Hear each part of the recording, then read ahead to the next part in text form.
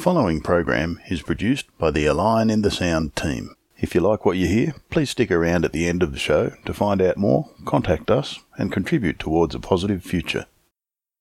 Good morning. You are listening to Scotty Foster and Zena Richardson, your host today with Behind the Lines on 2XX Community Radio 98.3 FM in Canberra. And that song from 1985, which is Sting, the Russians, is probably as poignant today as it was back then. If we just replaced a couple of names, Khrushchev and Reagan with Putin and Biden, I think we could probably say it was almost identical. Anyway, we're going to be talking about some mega risk events this week. We will be speaking with science author Julian Cribb about his work, A Matter of Survival, the Human Existential Emergency, the Challenge and its Possible Solutions. Julian Cribb is an Australian author and science communicator. He is a Fellow of the UK Royal Society for the Arts, the Australian Academy for Technological Science and Engineering, and the Australian National University Emeritus Faculty. His published work includes over, wait for it, 9,000 articles, 3,000 science media releases and 12 books. He's also received 32 awards for journalism. Makes us feel a bit inadequate here. He was nominated for the ACT Senior Australian of the Year Award in 2019, and he is the co-founder of the Council for Human Future. He was appointed as the member of the General Division of the Order of Australia in 2021. And for the past 2 decades, his main literary focus has been on the self-inflicted existential emergency faced by humanity. As a grandfather, Julian is deeply concerned about the future of our descendants, what they will face unless humanity as a whole acts with urgency to overcome all of the mega risks. And I think this couldn't be a more appropriate topic this week. Welcome to the show, Julian. It's lovely to have you with us. Thank you, Zena. So I guess we would probably best get started with a little bit about what got you into this work. Like, you've had a long, long history being involved, writing about science as a journalist and being involved in things. So what led you down this path? Yeah, well, I started to notice mainly in the 1990s. I mean, I wrote my first climate change article in 1976, but in those days people weren't sure how serious climate change was. Just that it was going to affect farmers, basically, and that was going to affect the food supply. But by the 1990s, I was in contact with a lot of scientists, both climatologists and ecologists particularly, and they were observing. Every day they would go in the office and they would process data, information that was showing that the world was going to hell in a handcart. You know, that climate change was getting worse, that species were disappearing, you know, that pollution and poisons were spreading, that soil was drifting away, that water was poisoned. So, you know, I mean, all of this data was coming, onto their desks, and they were having to examine it. And they were rather a depressed mob, even in the 1990s. So I started to wonder, you know, is this right? Because scientists generally only look at one aspect. They're a specialist in one particular area of human knowledge. I wondered whether, you know, are we really doomed, kind of thing? Because I was meeting a lot of other people who were saying, oh, gee, I don't think we've got much of a future. This looks like the end of history to me. And I didn't know whether these people were right or wrong. But I'm a journalist, and my job is to find out. So I thought, well, I can find out. I can look at the best science from all around the world, read the works of the best scientists, talk to the best scientists, and so on. And I can ascertain just how grim things really are and what should be done about them. And I did that. And in 2017, I published a book called Surviving the 21st Century, where I identified 10 major threats, 10 catastrophic risks that now face humanity. Not just climate change. There are 9 other risks besides climate change. We're in the middle of another one, a pandemic. We're on the brink of a nuclear war. So there's all these risks, but they're all coming together at the same time, and they're all produced and driven by the same forces. They're all man-made risks, and they're driven largely by the pressures of overpopulation and overconsumption. Those are the big drivers. So the question is, how do we get out of this hole that we've dug ourselves?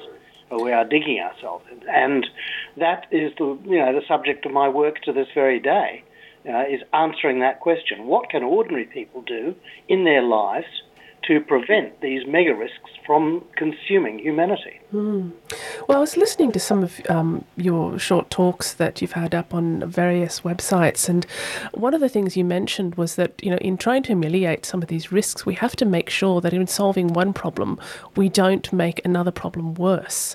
I believe we're sort of at that stage now where everything is so interconnected, and, they're all piggybacking off each other. We, as you can see, just in the last 2 years, we've gone from bushfire to pandemic to international conflict. So floods. Sorry? Don't forget the floods. No. Well, that would be all under the climate heading. But again, it's how do you solve one problem without making another problem worse, I believe was one of the questions you were asking. Well, to me, that's the most important question. All of these risks are technology driven. When we started burning coal, it was a good thing, It kept our houses warm. It powered our steam engines, what have you. It may have made the air a little bit unbreathable, but it was basically a good thing. But it was when we started burning coal on such a vast scale, when the human population went to 2, 4, 5, 7, 8 billion people, and the coal burning just got out of hand, that coal became a threat to the human species. And it's true of nearly all of our technologies. When they take over, they just get out of hand, and what was a benign thing becomes a danger to us. And so we have to do something about those threats. We have to anticipate them, and we have to head them off at the pass. Now, unfortunately, humans tend to think in silos. And people constantly say to one another, well, if there's 10 threats, which one should we solve first? That's a really stupid way to think about these things, This is a complex system, and you can't solve one threat at a time, because while you're solving one threat, all the others are going to get worse, and your solution may actually make them worse. So you have to have solutions that are cross-cutting. So that really is the challenge that we've got now. And, I'm finding it very hard to get anybody, even scientists, to appreciate the necessity for thinking in this very broad way about all of the threats and what drives them and the cross-cutting solutions we need that make nothing worse. Yeah. Why do you think that would be, Julian, that they're not open to that, listening to that? Well, scientists stick within their disciplines, right? So if you're a climate scientist, you know a lot about the climate, but perhaps not so much about ecology or so much about other aspects, or about food. For example, I find that many people who are trying to solve these big problems don't know anything about food, how food is produced, its impact on the world, and so on. So, if I could give you an example, the human jawbone is the most dangerous instrument on the planet. It's destroying life left, right, and centre. It's emptying the oceans. It's destroying 75 billion tonnes of topsoil every single year. It's consuming water like there's no tomorrow. This is our food supply I'm talking about.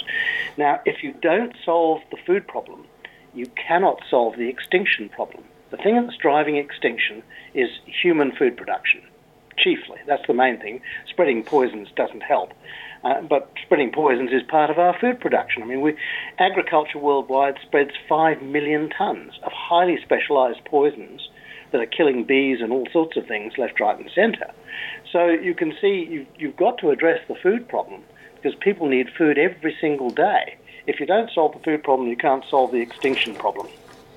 You can't solve the extinction problem by putting national parks everywhere. Just can't be done, because all the other human impacts, including climate, are going to come to bear on it. So you have to solve all these problems simultaneously. Yeah, I might just run through these 10 points that you've come to.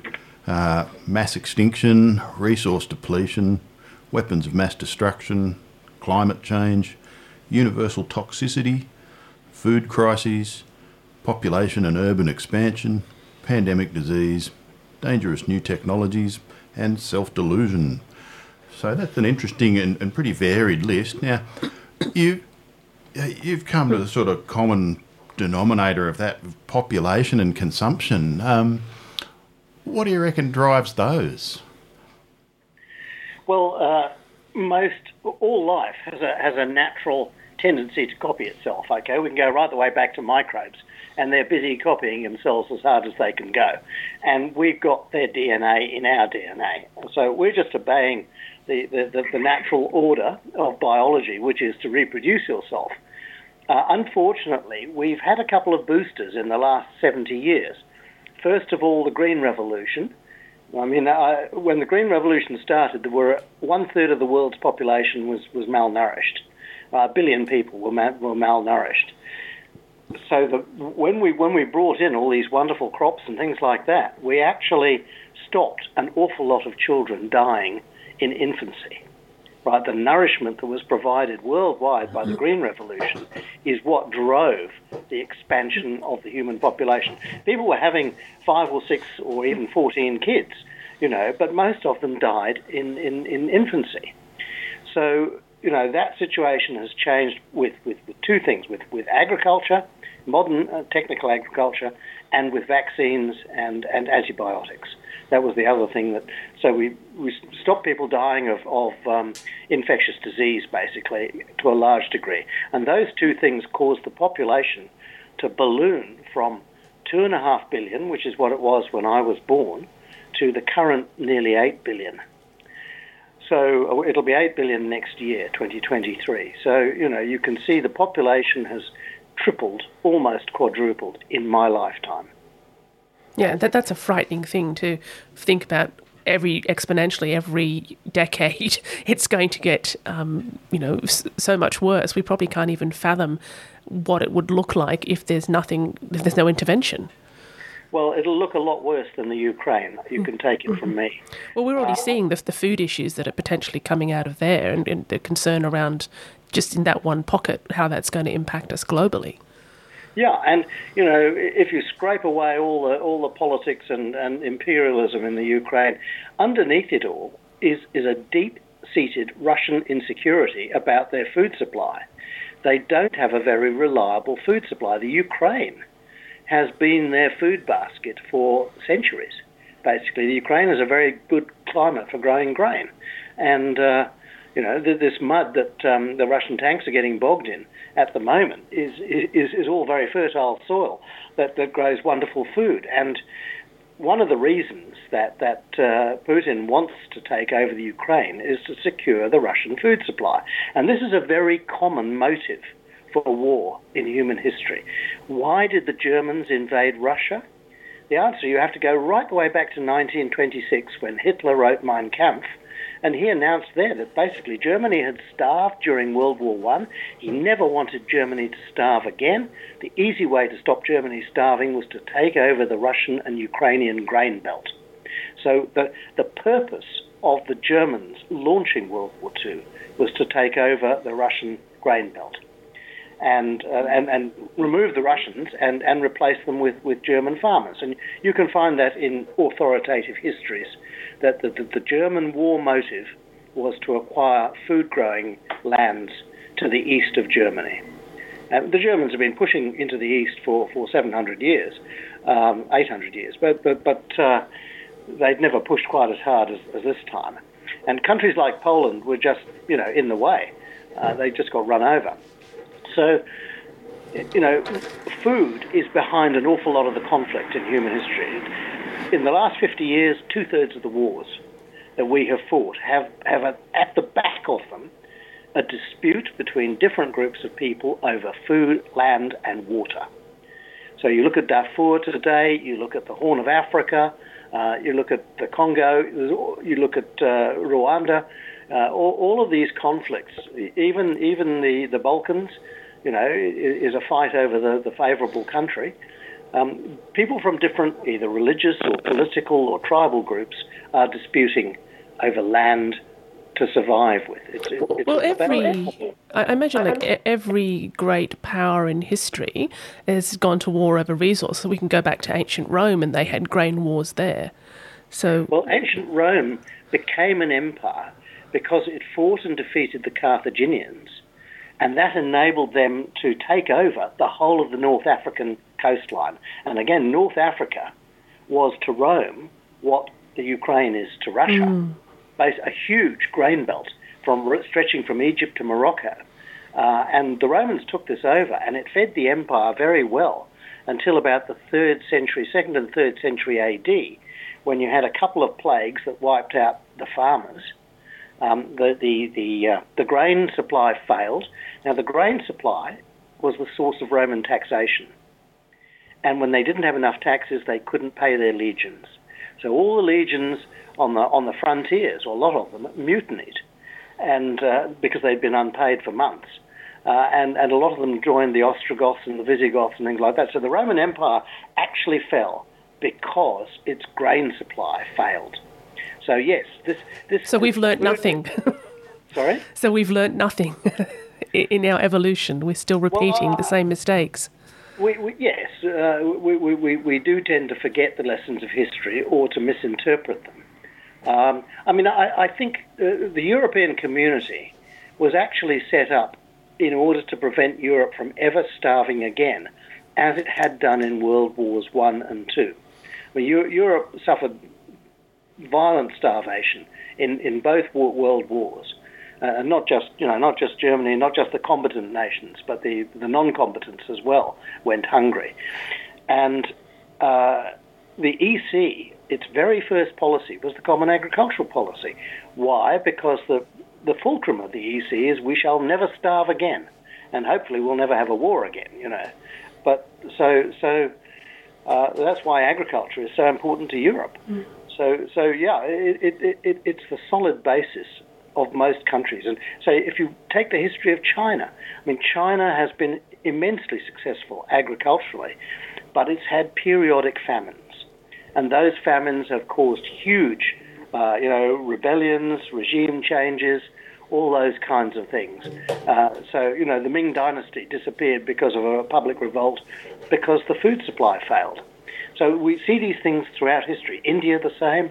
That if you don't successfully manage the food supply, you're in a lot of trouble. Hmm.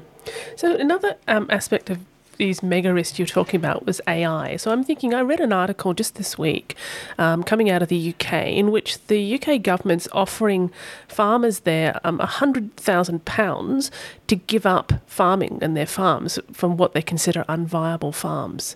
So is this a move towards, giant agro and AI run farms? Is that what they're thinking? Because to me it seems strange that if you've got a food crisis, you don't want your farmers to be packing it in.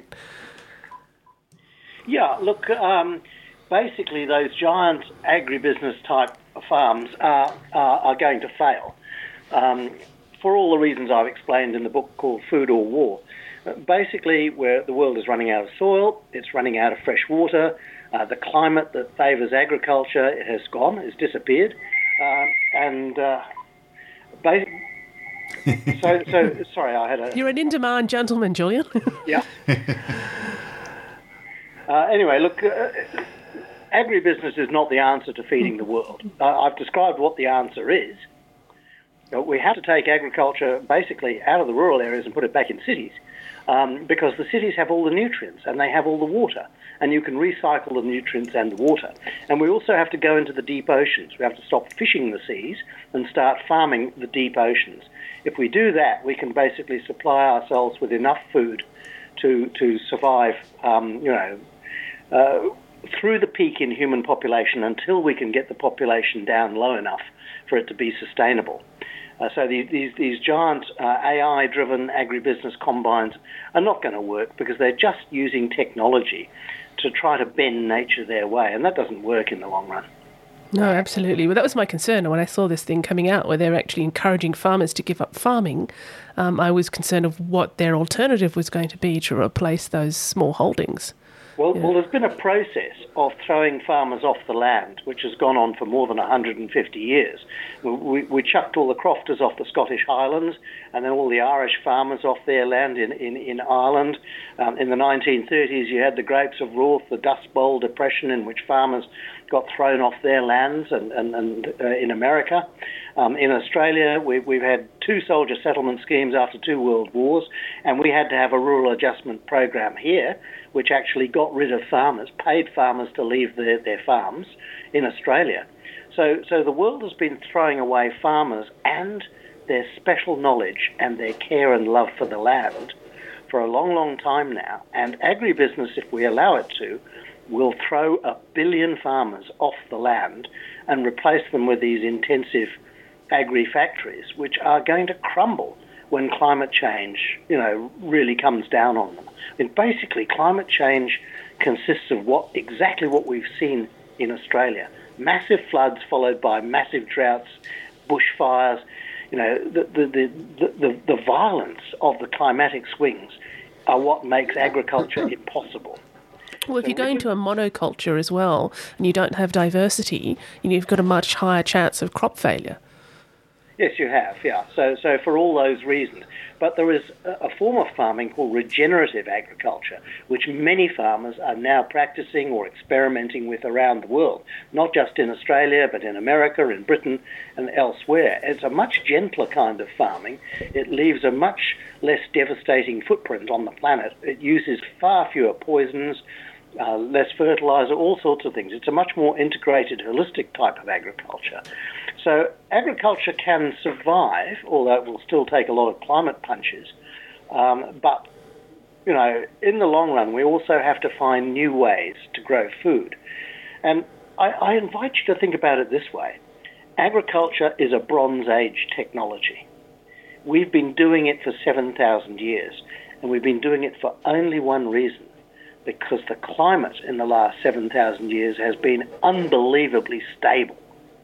Right, the climatic fluctuations have been minuscule in the last 7,000 to 10,000 years, and this gave us the stability to start farming, and farming led to the creation of cities, and cities led to the creation of technology.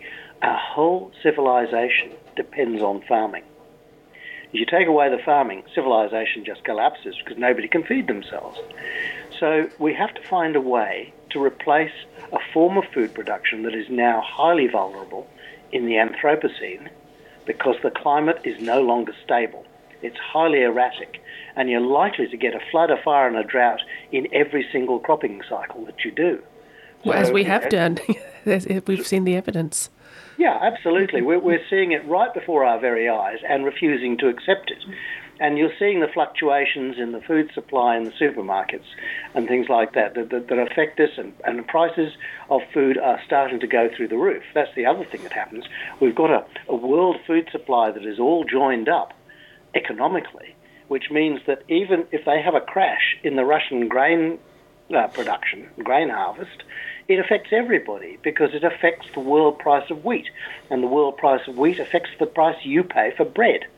So, if Argentina has a drought, if Australia, we've got a very good season at the moment, but we're going to have a bad one sooner or later. There's a drought on the way once La Nina switches back to El Nino. So that's going to affect world prices. So it will affect the price of bread in America and Britain as well as in Australia. So you can see these things are now starting to affect everybody, and the vibrations are getting bigger. That's the alarming thing. And that simply means we've got to be clever. We've got to rethink how we produce food and make it climate-proof and make it sustainable so it simply reuses the nutrients we are currently wasting. I mean, as you know, we waste about 40% of the world's food right now. We waste enough food to feed 3 billion human beings. We throw it away. It goes in the landfill. It goes in the form of sewage down the Manly outfall or whatever, so the Bondi Beach outfall. So we're chucking nutrients to the bottom of the ocean, nutrients we badly need to recycle into food production. So we need to reinvent the system of food production. And it's easy to do, but we're not doing it at the moment very hard. We'll get into that in a bit of detail a little later, but I want to just duck down to self-delusion there for a moment. I guess, or mass delusion, I think Julian called it. But we need to really come back to what it is that we're doing and figure out why we're doing it, because we seem to be running around like a hamster in a wheel, just wanting to go faster and faster and faster because of, I don't know. But yeah, needs. I mean, what about needs? If we don't meet our needs, we die. That's the definition of an actual need, clean air, clean water, clean food. Have people forgotten that they've got needs because we've been so affluent? Yes, I think they have. I mean, people have forgotten certainly about their food needs because you could just stroll down to the supermarket and top up with food. So we've forgotten that we were ever hungry. Whereas, as I mentioned, Europe, they've never forgotten that they went hungry, and they've created a common agricultural policy to prevent it. But Australians have always had a bountiful food supply because we've got so much land relative to our population. So, you know, until this climate thing came along, the Australian food supply was relatively secure.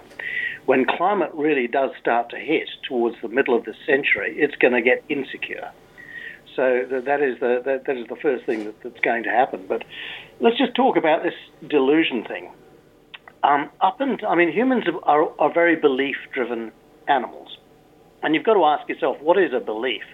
A belief is a worldview that you hold. And it's an amalgam of your personal experience, what your parents and school teacher told you, what you read in books, what other people tell you in the pub, and things like that. So you form a view of this is the way the world is. And until something comes along and disrupts your belief, you generally cling to that belief. You don't have any actual valid data to say that your belief is correct or not. For example, if we just take the topic of religion, every religion on earth contradicts every other religion. So the chances that they're all wrong are around about 100%. What happened about 300 years ago was that science was developed. And science is the practice of gathering evidence for a particular belief and then testing that evidence. And if the evidence doesn't stack up, then obviously the belief is wrong. And you have to do more science to find out what is the correct situation. And science has shown us many, many times that the correct situation, the truth, is sometimes the last thing that you actually suspect. And belief, we tend to believe whatever's easy, you know. And it has been the introduction, the coupling of science with religious belief and other forms of belief that has led to the rise of modern society. We could not have a modern society today without medicine, without electronics, without construction technology, without mining and agriculture. All of these things are products of science, not of belief. And with each one, the science was tested and tested and tested again until we knew that it was a truthful thing, not just a fantasy. So the difference between science and belief basically is that science is tested and constantly retested, and you can rely on it. You can rely on the data, because until something big comes along to prove it wrong, it's the truth. So misinformation is basically believing in things that are nonsense. Yeah, and I guess it's really proven itself. I mean, even the radio that we're doing here is completely impossible. It's a ridiculous idea. I mean, sound going through the air into somebody's ear on the other side of the world, it's just... Bouncing off the Telstra tower. Yeah. If you caught a time machine and you went back to 1850 or 1750 and tried to explain radio to those people, they would look at you like you were mad. Yeah. You know, you'd be put in bedlam. That would be the end of you. A few people like Lord Kelvin and so on might have said, oh, yeah, you might have something there, because they were just starting to test things. And they were aware of the existence of gases and the atmosphere and stuff like that. Most people don't even know there's an atmosphere, you know what I mean? It's just something you take for granted that you can breathe. So it wasn't until we started testing things that science started providing us the evidence. Now, why misinformation is dangerous is that you cannot solve a problem that you cannot understand. Okay, to solve every problem, doesn't matter what the problem is. The problem might be how do you feed yourself reliably. Problem might be how do you put out a fire. Problem might be, you know, how do you repel the Russians. Whatever that problem is, you have to understand the truth of that problem before you can solve it. Otherwise, you won't be able to solve it. So the danger of misinformation is it leads humanity into this fantasy world. And this fantasy world is, you know, you're never going to solve them. You're never going to get out of the problems. Now, there are 4 really dangerous common beliefs worldwide, right? And they are money, which is a fictional substance. It doesn't exist in the real world. It only exists in the minds of humans. politics, people keep on hoping politics is going to solve our problems, and it never bloody well does, or it only makes a half-assed attempt at it because some other politics comes along to contradict it. Religion, because religions are always fighting amongst themselves as to who has the truth, and what I call human narrative. That's the story you get from all those big Hollywood movies. And the human narrative just gives us a puffed-up sense of our own importance. The hero always wins at the end of the movie, and he gets the girl and all of that.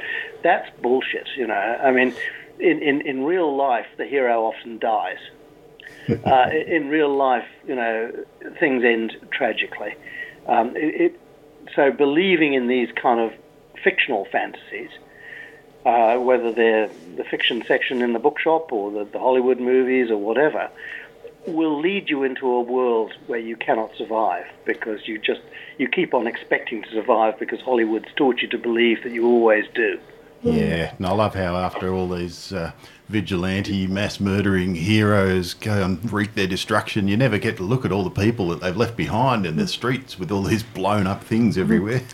Absolutely, but we know what happens because we've had World War II and World War One, and we know how many people are slaughtered in those things when we don't understand properly what's going on. So with all of these problems, be it climate change, be it extinction, be it food security, if we don't properly understand the problem, we can't solve it. But if we do properly understand the problem, we've got a very good shot at solving it. And we've got the technology, we've got the brains. All we need is the cooperation of the human species. Well, I think that's been, on this show, we've actually talked a lot about regenerative farming on the show with various different guests, and we've covered, that particular topic quite frequently. It always comes back to we have the solutions, it's just getting them implemented. Yeah, well, I'm afraid my view of that tends to be you won't get a lot of these things implemented until people are frightened enough. I mean, I'm a newspaper editor, and I know that bad news sells more than good news does. Why? Because people want to know about the bad news so that they can survive, so that they can take measures to ensure their own survival. But basically, unless we properly understand these problems, we won't fix them. And when I say we, I mean the majority of humans and the majority of governments and the majority of businesses and corporations. If they continue to fantasize about the world that we're in, they will lead us to disaster. Now, maybe that's going to happen. Maybe there will be a few big disasters, and then we will say, whoa, is this what we really want? So maybe there will be major famines and wars and nuclear conflicts and so forth, and we will pull back from the brink. Yeah, I would hope it could be done rationally by appealing to people's common sense. But from the Australian electoral system, common sense is not very common. Yeah, it's not. What we seem to have is a combination of big money and politics, which forms what we call the economy, which is essentially the system of human organisation that we use to meet our needs. And there's amongst those people who are in a position to control this economy, there seems to be an extreme lack of understanding of all sorts of things. Even of purpose, they don't. Or lack of willingness to. Well, they've got no idea where the economy's supposed to go, I suppose. It should be going to meeting everybody's needs. But if you look at the federal parliament, 96% of the MPs in the federal parliament have no degree or any kind of qualification in science. They only maybe did 1 or 2 years of science in high school and they forgot it. So they actually don't understand the problem. They don't have the mental equipment to understand what is going on. So they're making decisions on behalf of us, all of us, that are totally ill-informed. But at the same time, they've got business whispering in their ear. Oh, it'll be much more profitable for us if you do X or Y, if you burn more coal, if you, build a bigger dam or whatever it is. Business can see the short term. Business is about reporting to shareholders, once every 6 months or 12 months. It doesn't give a fig for what is going to happen in 10 or 20 years. It doesn't care about your grandkids. So business has got this very short-term frame. And if I could just refer back to what I was saying about the great fantasies that humans have, this money thing. I mean, basically, the amount of money on the planet is infinite. Why? Because every time we run short of money, as we did during the 2008 global crash, the central banks just print more. They don't get that money out of the vault. They print it out of thin air. They just create $3 trillion, in that particular case, of new money that didn't exist before. And that's why the price of everything goes up, even though its value doesn't budge. I mean, the value of your home hasn't changed, just the amount of dollars it takes has changed. So what we're now doing is we're using an infinite amount of money to exploit a finite planet. The Earth has got limits. It's got a limited amount of fish, a limited amount of forests, a limited amount of water, a limited amount of topsoil, a limited amount of minerals, and so on. Money doesn't acknowledge any of those limits. Money just says, if you've got plenty of money, you can buy more of it.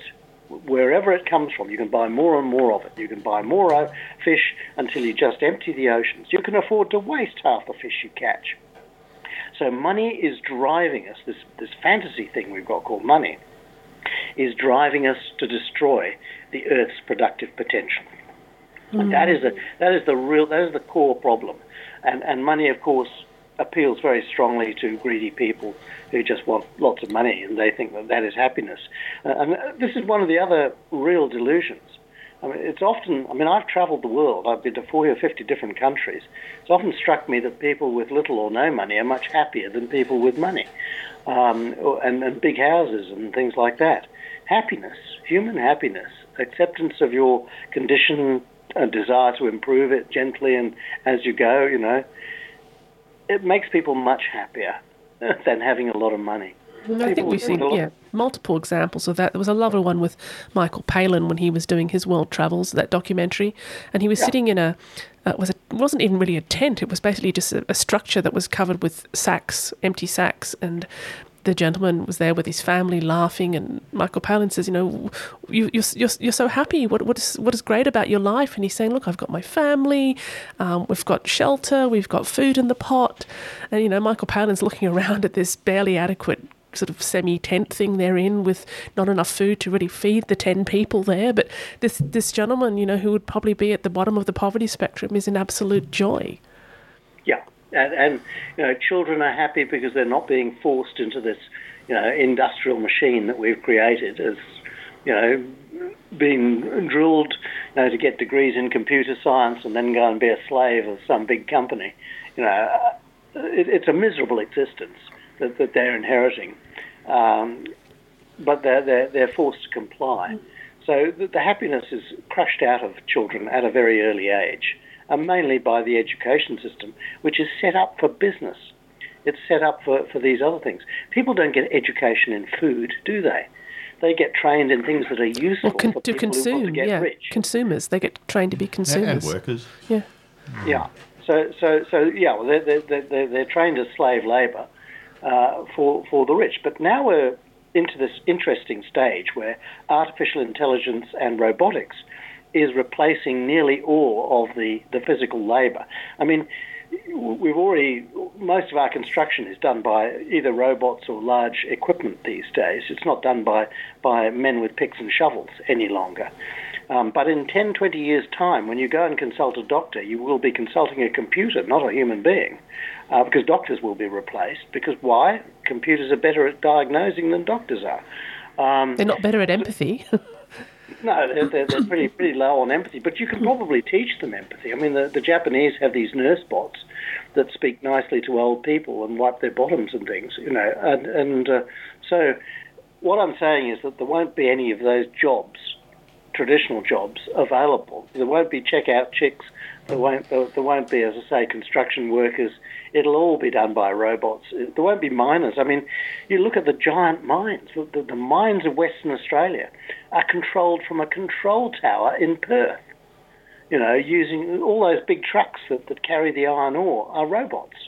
The trains that haul the iron ore to the coast are robots. The things that drill shot holes on the benches where the mine is going are robots. So it's already happening. All those jobs.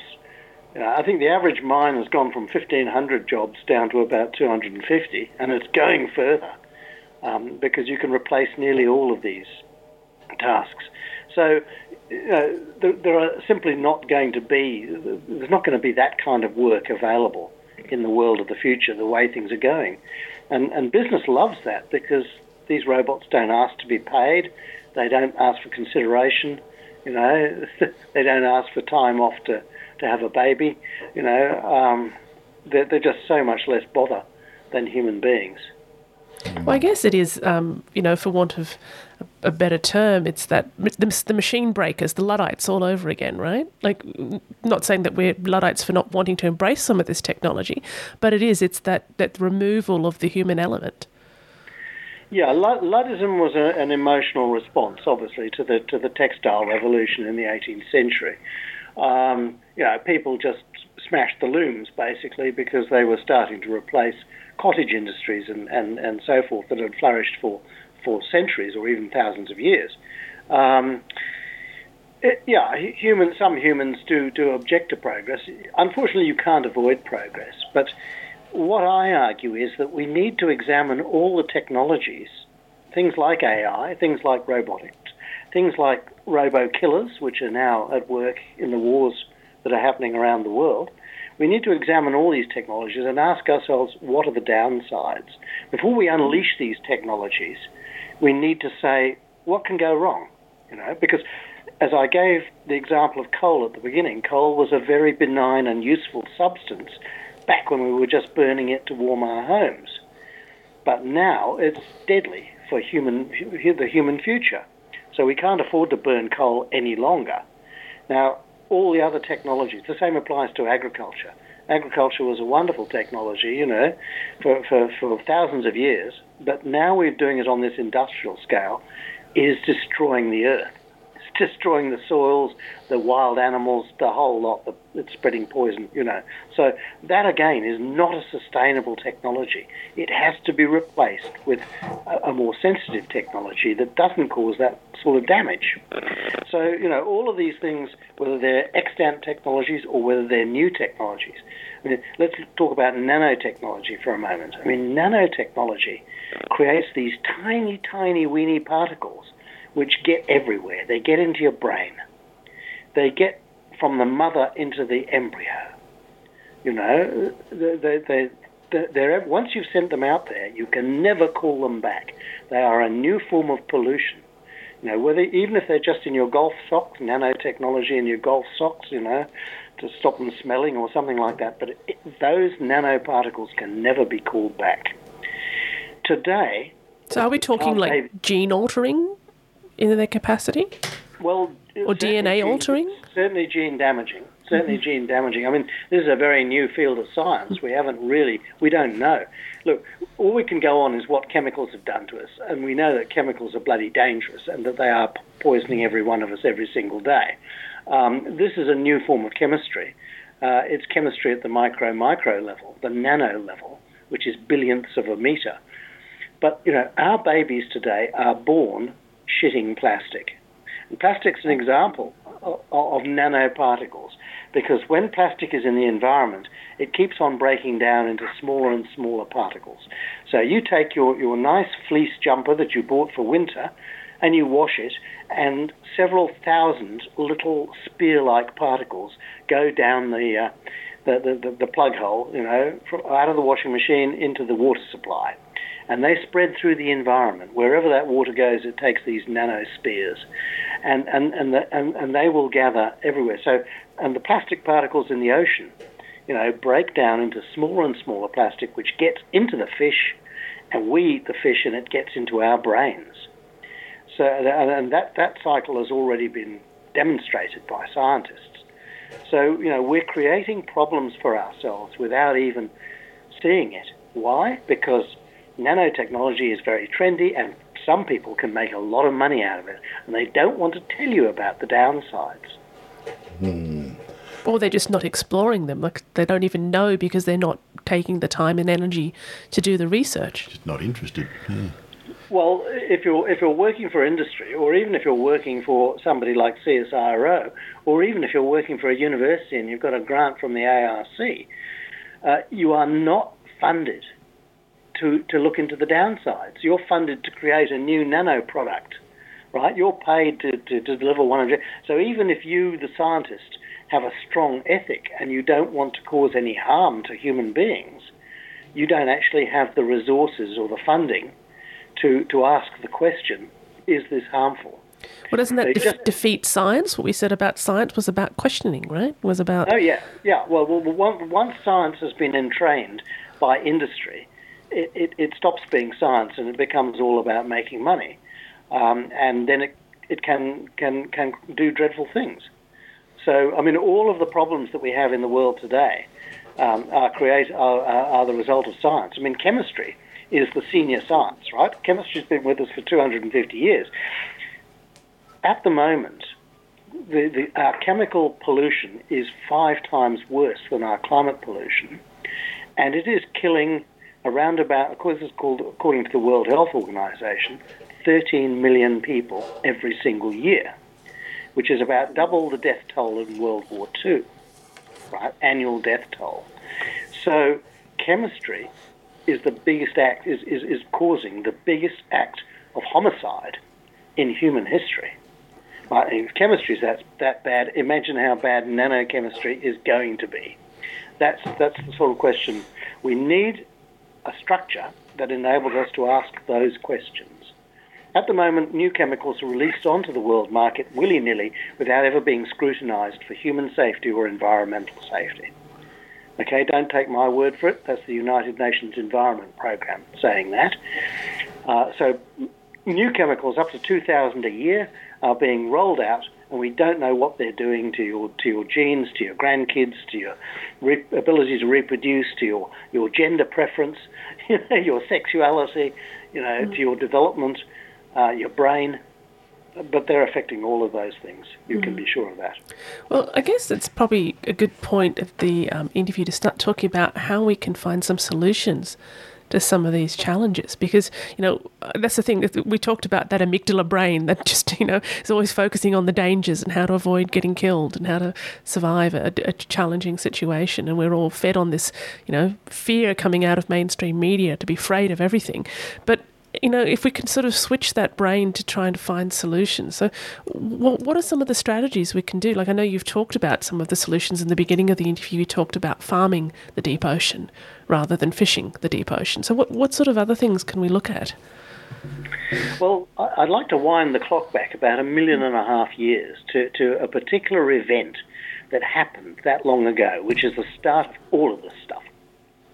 There was a young pre-human walking home in the twilight on a big African hill, and he was wending his way up the pathway. It was getting darker and darker and darker, and he left it a bit late. He was out hunting or trying to show what a lad he was.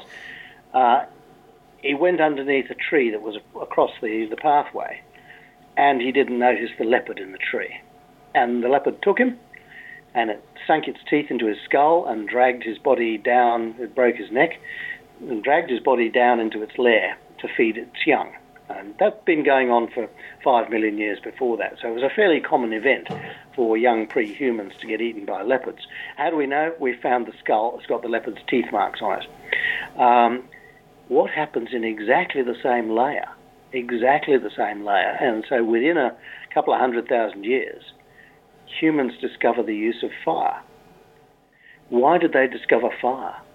Well, they obviously saw leopards running away from bushfires, and they figured out that leopards are frightened of bushfires, but they weren't. They overcame their own fear of fire, and they had found a technological solution, right, to the threat of children being eaten by leopards. So they built fires, and it's a lot of hard work maintaining a fire when you've got no matches, right? So this is 1.5 million years ago. This is 1 million years before we became human. We're building a fire, we're stocking it with fuel, we're keeping it going all through the night and things like that. And then, most importantly, we're sitting around it. and we're laughing and joking and dancing and sharing ideas and showing the kids how to make stone tools. We're educating ourselves, and our brain begins to grow. That is the moment. The minute we started to sit around a fire for 4 or 5 hours a day with nothing to do except swap ideas, we start to speak. Our brain starts to grow. It starts to be difficult for women to have babies because the skull is expanding. So this is the beginning of humanity. It comes out of this one technology, the use of fire. Now, fire was a solution to a deadly problem. We have solved deadly problems many times in the past. Agriculture is a solution to the problem of starvation. Right? The fire brigade that we have today, the SES, is a solution to the problem of bushfires. You know, these are ways that we make our world safe. So we can come up with solutions to almost any problem you like. That's where I take great encouragement. We are hardened survivors. We've got 1.5 million years of practice in coming up with solutions to mortal risks. Now, your seatbelt that you put on when you get into the car. To begin with, I remember vividly, people whinged about having to wear seatbelts, like they whinged about having to wear masks, you know.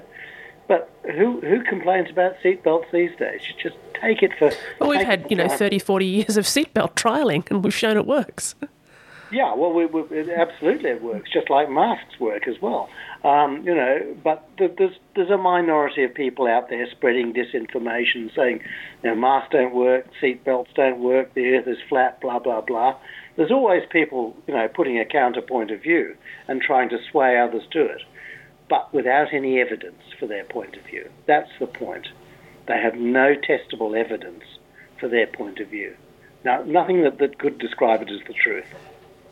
So when you've got a situation, okay, look, we've got fire now. We're able to make the dark less scary. We can find our way home. We can see the leopard in the tree and avoid getting, attacked.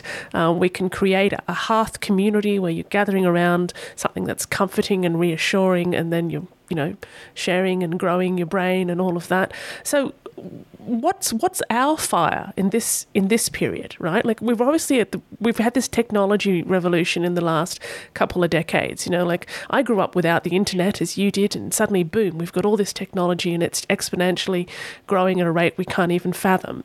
I've got friends that work for Google in Seattle, and the stuff they told me they're working on would just blow your mind. It's, we're going into a virtual world where there's going to be no hardware. So how do we look at what we took from that very, very early period of pre-human history of fire and think about what is our fire now? What is going to make that change for us to make the next step that isn't self-destructive? Yeah, absolutely. Well, there are two fires, and I'll talk about both of them. So the first one, you're right.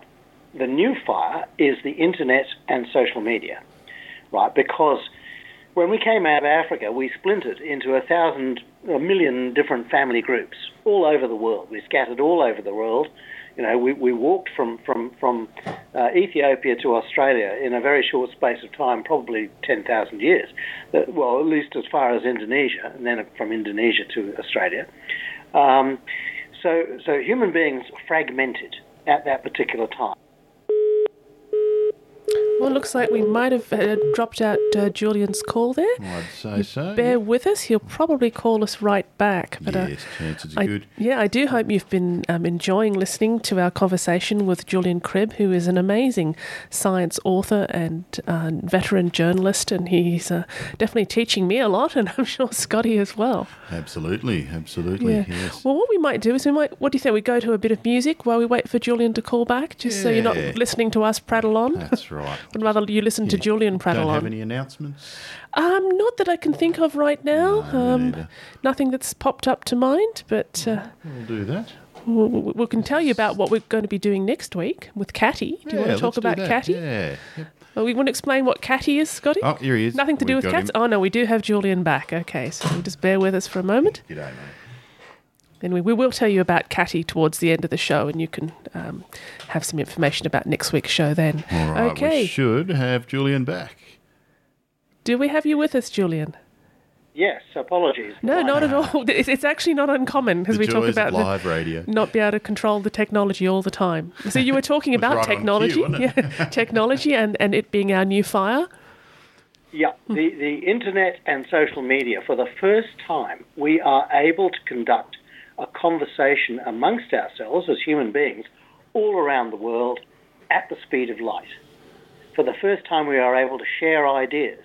We are able to discuss problems like climate change or nuclear weapons or something amongst all the nations of the world. So we are evolving into a new creature, a creature that we've created effectively an Earth-sized mind. If you think about it, something like 5 billion people are on the internet today, and by 2030, everybody's going to be on the internet. So it will be possible for every human being to share in this conversation, to learn from one another, to swap ideas, to discover, how people solve their problems, to share those solutions universally. So, and the parallel that I draw is that this is like the brain of a baby in the womb, in the second trimester of a pregnancy, in the brain of that embryo, that infant.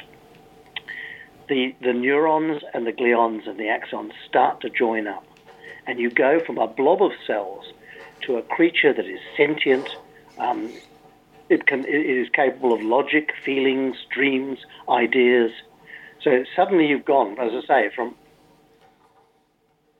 I'm sorry? No, we've still got you there. Nearly dropped out again, I think. So basically, we go from an inanimate object to a totally animate, sentient object, capable of feelings and ideas and logic. And that happens with a baby. It is starting to happen with the human species worldwide, because we are hooking up at light speed and we are exchanging thoughts and ideas at light speed. Now, there's a lot of rubbish on the internet, and you've got to be a wise consumer to be able to sort through the rubbish and pick out the good stuff. But you've got to be a wise consumer at any time. In the market, you've got to be a wise consumer. But nevertheless, the internet is the start of the rise of the next type of human species, one that is completely connected around the planet. And that's a very hopeful method. And the other thing that I think is really important is that women are rising out of the background of world history, and they're starting to take positions of leadership. Now, it is an absolute fact of history that women do not start wars. If there was a woman president of Russia today, you would not have a war in the Ukraine. It is men who start wars, male governments, dictators, monarchs, and so forth. I guess we have to do an exception for Margaret Thatcher. And Boudica. Yeah. Well, Boudica had cause. I hear that many times, and people who say that about Margaret Thatcher don't know anything about the history, right? Because Margaret Thatcher did not start the Falklands War. The Falklands War was started by 3 Argentinian generals who invaded the Falklands. And the Falklanders were British citizens, and they called on the British government for help, right? So Thatcher was dragged into that one unwillingly.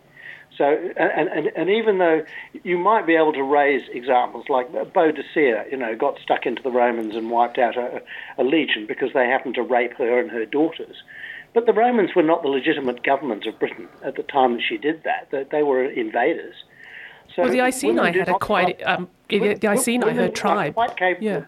Women are quite capable of defending their country, right? So whether you're talking about Elizabeth I of England, Maria Theresa, Catherine the Great of Russia, you can roll right the way through history, Golda Meir of Israel,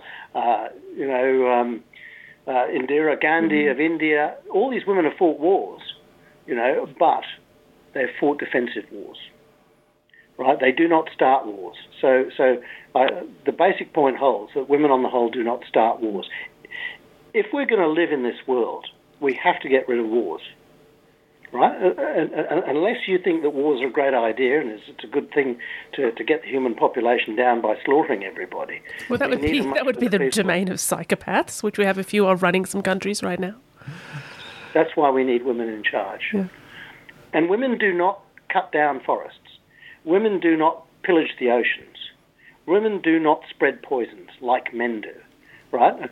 Chemistry spreads poison around the world because it is a male-dominated profession, and men like to solve their problems quickly without giving thought to the consequences. Women think about the kids and the grandkids. What effect is this going to have on my child, on my grandchild? That's a natural mode of thought for women, so they're more cautious about all these super technologies that men keep coming up with. Now, I would willingly concede that back in the 15th century or 3,000 years ago, men were terrific. Men were great in the Stone Age. They were good in medieval times. You needed a warrior with the sword and armour and things like that to defend your tribe against the next door tribe. But in a world of 8 billion people on a resource-stressed planet, that kind of male thuggish leadership is absolutely lethal. It will kill an awful lot of people without necessity. Right? You can see that in Africa today. Largely male-dominated governments are responsible for the last 40 wars in Africa, not women. Women are the peacemakers in Africa. The women are the people who get dragged in to try to fix the problem after the men have had an unsuccessful war. So my other shining light is women leaders. If you put women in charge of the world, you will, A, have a more peaceful world, and B, we will solve a lot of these big problems a lot quicker. Well, what about population in that regard? Great question. Like the women population have bomb. already solved the problem of population, right? When I was born, the average woman had 5 babies. Today, the average woman has 2.4 babies, and replacement is 2.1 babies. So we're getting very close to zero population growth for the whole human species. Now, admittedly, there are some countries where population growth is still quite high, but this decision to have less babies was not a male decision. It was a female decision. It was women taking leadership of their own lives, but making a collective decision to reduce the human population growth. So women have already made that decision, and they didn't ask men whether they could do it or not. They just got on and did it. So women have already seen the dangers of overpopulation, and for the last 30, 40, 50 years, they have been reducing the population slowly. We need that to go faster. We need to support those women, to give them the family planning tools for the voluntary population reduction that has to take place if humans are going to last on this planet. Well, I think there's some very, very successful charities that have realised that the solution to most of the problems in these really, terribly impoverished third world countries is to educate the girls. Like if you can get the girls into school, get them into education, prevent them from becoming child brides and teenage mothers, it changes everything for that community. Well, that's part of it. The most important thing is to make sure that they have got free contraception available to them, that it is easy to access, and that they're not going to be steered away from it by patriarchal male society or men lecturing them. I mean, almost every government, including our own, subsidises the birth of children or the raising of children. In other words, they're putting out an economic incentive to have a bigger population. Why? That's only going to lead to trouble. Well, I guess they're still on last century's economic kick of we need more workers. Yeah. Well, that is also one of the biggest absolute furphies. If you look around the world, the countries with the lowest rates of childbirth are the countries that are richest and have had the greatest rate of economic advancement. The countries with the most children, the most babies being born, are the poorest countries in the world. The quickest solution to poverty is to reduce the number of children being born. So all of these things. All right, real estate agents will tell you they need more people in the country to pay more money for houses, and various little groups will try to exploit the population argument for their own selfish purposes. Okay, so businessmen who tell you that they need more customers, just simply don't understand business, because businesses that sell to fewer customers but who are wealthier and can pay more are much more profitable than businesses that sell to a lot of very poor people. Right, so we don't need more population to grow the economy. We need the opposite. Less population will grow the economy. Yeah. So I guess, have you heard of Walter Yane's soil carbon sponge? I know Walter, yeah. Yeah. Can you explain the soil carbon sponge for us? Because that's another big solution we've got coming. Well, you'd better get Walter to do it rather than me. We have. We just thought we might like your version of it, Julian. Yeah, look, carbon naturally gets locked up into soil, okay? It gets stuck down there.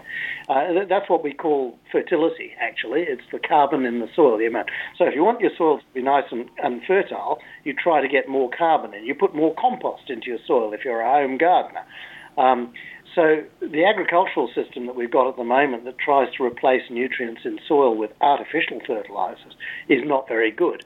If you can have a growing system that puts more carbon into the soil, you will have a more fertile soil and you will have less carbon in the air because the soil itself will have pulled it down. Now, how does it get down there? It gets down into the soil via the root systems of growing plants and trees. So trees tend to lock up carbon for centuries because they have deep root systems that take the carbon out of the air and put it deep in the soil profile. Annual crops like wheat do absolutely nothing for carbon lockup because they've got shallow root systems and they get chopped down at harvest time. So the carbon cycling is very, very fast in a wheat system, but in an agroforestry system it's very slow and you are locking up. And one of the major solutions to climate change is to replant the forests on about a half of the Earth's land area. Now, you can't do that while we're still farming that area, so we've got to convert our food system, as I mentioned before, to urban food production and deep ocean food production. And then you put back the trees, and the trees will naturally draw down carbon. It'll take a while, it'll take a few centuries, but they will naturally return the Earth to the natural carbon balance that we had about 50 or 100 years ago. Yeah, so what are some of the other solutions that you got out there? Well, I would like every country to ban nuclear weapons. That's an obvious one, isn't it? Then we wouldn't all be sitting here quaking in our boots in case somebody makes a stupid mistake. And stupid mistakes have happened, let me tell you, about 2 or 3 dozen times since nuclear weapons were invented. And the world has nearly gone to nuclear war that many times. You just don't know about them. They don't tell you about them. So a ban on all nuclear weapons. We need to get rid of the chemicals that are poisoning the Earth at the moment. So we really need a big effort, really pushed by consumers. Buy nothing that poisons your grandkids. Buy nothing. Whatever it is, do not buy plastics. Do not buy things that affect, that poison your home. Do not buy cheap furniture. Do not buy any. If you do that, you will encourage the good companies, the green companies, the people who produce, organic cotton or whatever it is, to produce more of it, and you will penalise the companies that poison the Earth.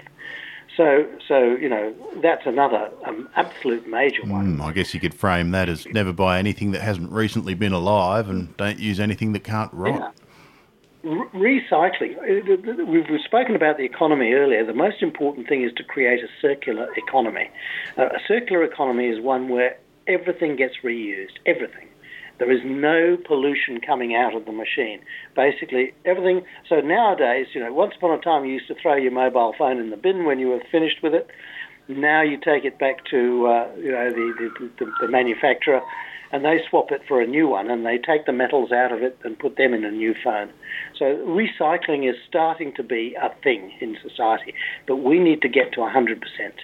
We need to recycle the water, we need to recycle timber, building materials, clothing, the whole bloody lot. Nutrients especially, we need to recycle everything that comes out of our bottoms, everything that we throw in the landfill. All the organic waste from our gardens and things needs to be recycled into food. And then we will have a renewable food supply. And that is the answer. At the moment, the current food supply is based on waste, total waste and destruction. We have to have a renewable food supply. So the circular economy or the donut economy, as it is sometimes called, is the major answer for how we motivate people to do these things. And I guess that's opposed to the linear sort of economy, isn't it?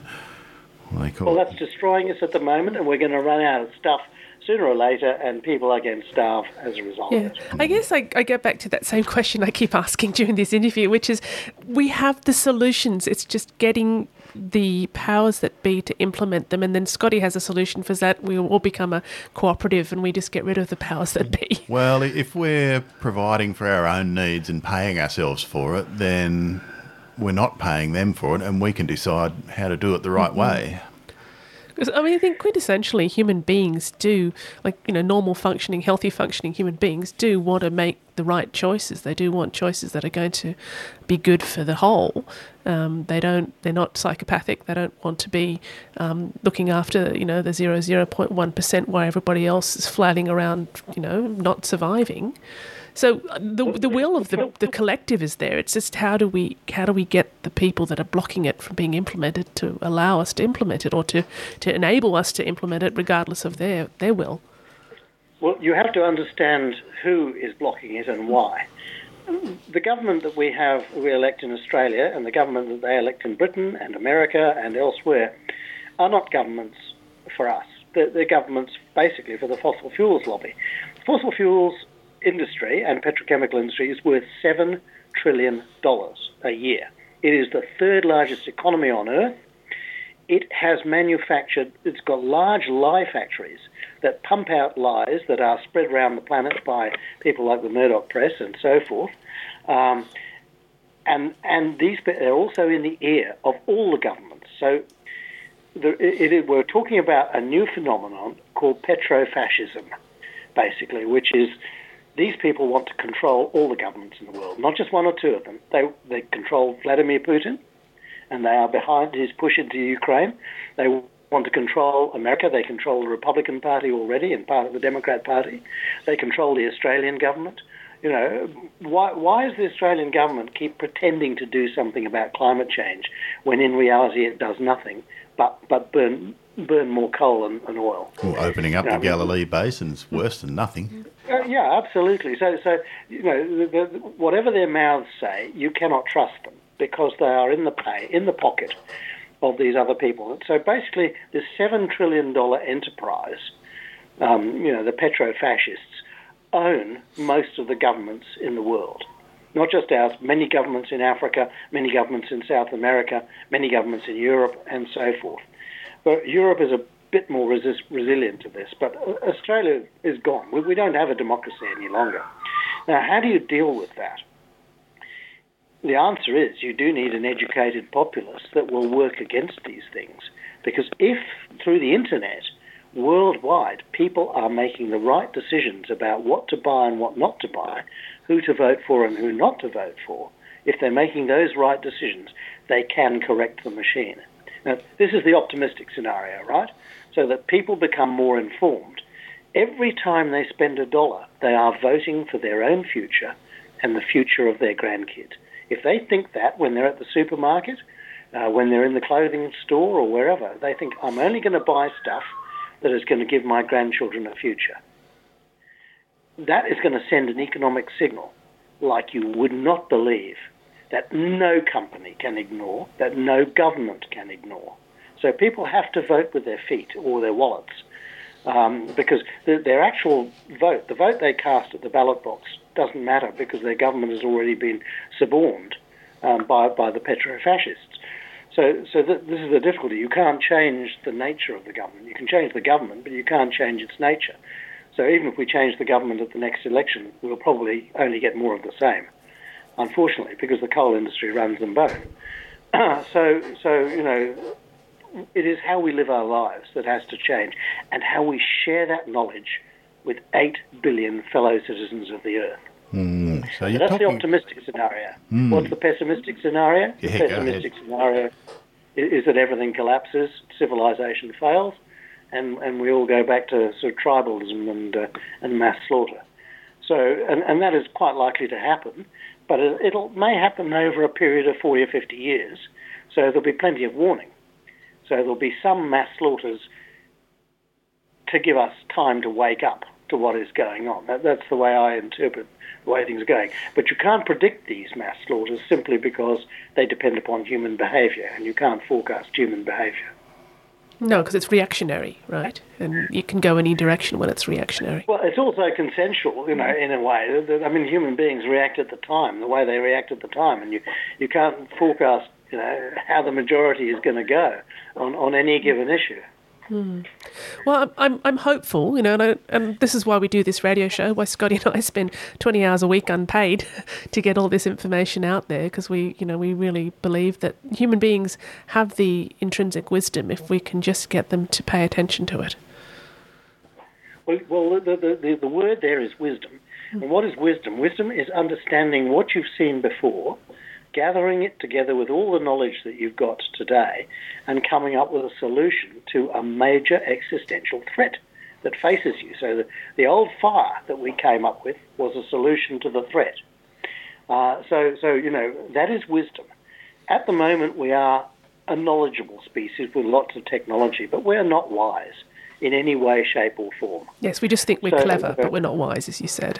Yeah, I don't think that we deserve the title Homo sapiens, and I have called for humanity to be renamed and for there to be a worldwide conversation about the nature of the creature we have become and what our name should be. Because at the moment, we are on a course for a self-destruction. So and it's going to be quite hard to swing us off that course. Well, that's one of the... Am I optimistic? Sorry? Sorry, I was just riffing on that Homo economicus is one of our self-delusions, which is pushed a lot in the mainstream, isn't it? Oh, absolutely, yeah. So we've got to overcome a lot of beliefs that simply aren't real about what we are and what our future is. We have to have an informed view of what our future, what our reality, our present reality is, and what our future could be. And we have to solve the problems that we've got. And all the solutions are technically feasible. I'm writing a book at the moment of all the solutions that we need to adopt, both at global level and also at individual level, what we can all do as individuals to guarantee the survival of our grandkids. Now, we may not achieve the survival of all of them. We might lose half the human population in the mess we've created, but humanity will survive. But if we don't pay attention to this, then humanity will not survive, because at the end of the day, we will make the world uninhabitable by large animals, either by raising the temperature past the level that our bodies can tolerate, or even, worst case scenario, turning the world back to an anoxic condition that it was in for 3 billion years, when nothing but single-celled microbes can survive. And we are starting to do that at the moment. So, we need to be very, very cautious. And we need to be aware of these. We need to be educated about these things. Yeah, so you've been creating a couple of organisations as well around this sort of theme, haven't you? Yeah, the Council for the Human Future, which is chaired by John Hewson, is basically, its job is to share these ideas that there are these 10 big threats to humans. It is the biggest emergency we have ever faced as a species. It deserves our attention. We need a global plan for human survival. Now, at the moment, no country on earth has a plan for human survival. Not one. Australia hasn't got a plan for human survival. America hasn't. Britain hasn't. Russia hasn't. They aren't even thinking about the problem. So this is the difficulty. We've got to make everybody aware so that the public at large, the Chinese public, the Indian public, the European public, demands that we focus on the need for humans to survive. If we don't do that, then humans won't survive. It's as simple as that. So the Council for the Human Future is about sharing the facts about the threats that surround us and the solutions that we can adopt. And believe you me, these solutions are practical and easy to adopt. So we are getting close to the end of our time here, Julian. So I would like to make sure that people, if they would like to learn more about your work and about the Council for the Human Future, and perhaps have a look at where they can get your books and your wonderful photography, which we forgot to mention. You're a brilliant photographer, nature photographer. There's a wonderful gallery people can look at. Where can they go to get this information? Right, well, the Council for the Human Future is just simply humanfuture.org, humanfuture, one word, .org, so they can look there on the background to everything we've talked about today. If they're interested in my writings in particular, just simply www.juliancribb.net. And there's a whole lot of my books and articles on there.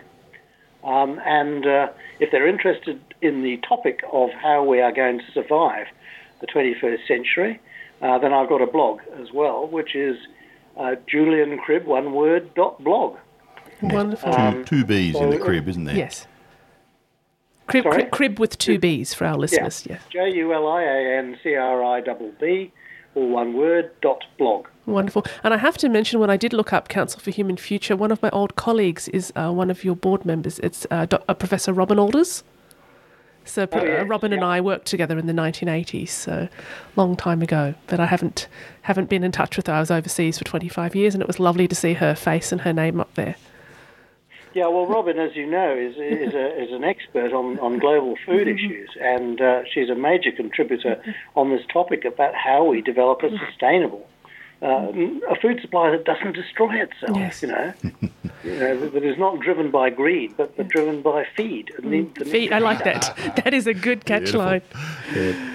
Well, we're just about out of time there, Julian. Wanted to thank you so much for joining us on the show this morning. And as Scotty said, I think we've probably got more than one show we could do with you if you're inclined to join us again in the future. Happy to do so. Wonderful. All right. Thanks very much. That was Julian Cribb talking to us about a matter of survival, and You have been listening to an episode of A Line in the Sound, the podcast made by Co-ops, Commons and Communities Canberra, Co-Canberra for short, the New Economy Network of Australia, or NENA, and Radio Behind the Lines from Community Radio 2XX 98.3 FM in Canberra, Australia. Co-Canberra is working towards a cooperative Commonwealth. Our work builds strong communities, extensive commons, and a network of climate cooperatives. The New Economy Network of Australia is a network of individuals and organisations working to transform Australia's economic system so that achieving ecological health and social justice are the foundational principles and the primary objectives of the economic system. Behind the Lines has been running for well over 30 years on Canberra's oldest community radio station, 2XX. We do extended interviews with anyone who's trying to make the world a better place.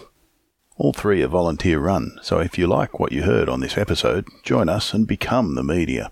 To join up with the New Economy Network of Australia, sign up at neweconomy.org.au. To help out with Behind the Lines, or to help our editing team finish off a mountain of good Australian New Economy info, which includes editing training, contact us at behindthelines98.3@gmail.com. and see 2xxfm.org.au, where you can subscribe, donate and volunteer to Australia's only alternative voice, community radio. If you're not in Canberra, there's definitely one near you. To help out with Co-Canberra, contact us at info@cocanberra.org.au. That's COCANBERRA.org.au. Or come along to our monthly meetups, which we share with NENA Canberra Regional Hub, where we explore any and all aspects of the new economy. Find out what we're up to at cocanberra.org.au. And finally, if you want to help fund me, Scotty, to go full-time with this and lots of other related work, look up Liberapay, LIBERAPAY, and search for Community-Supported Scotty. From there, you can find out about all my other projects and donate to help create a new, appropriate economy. Thanks.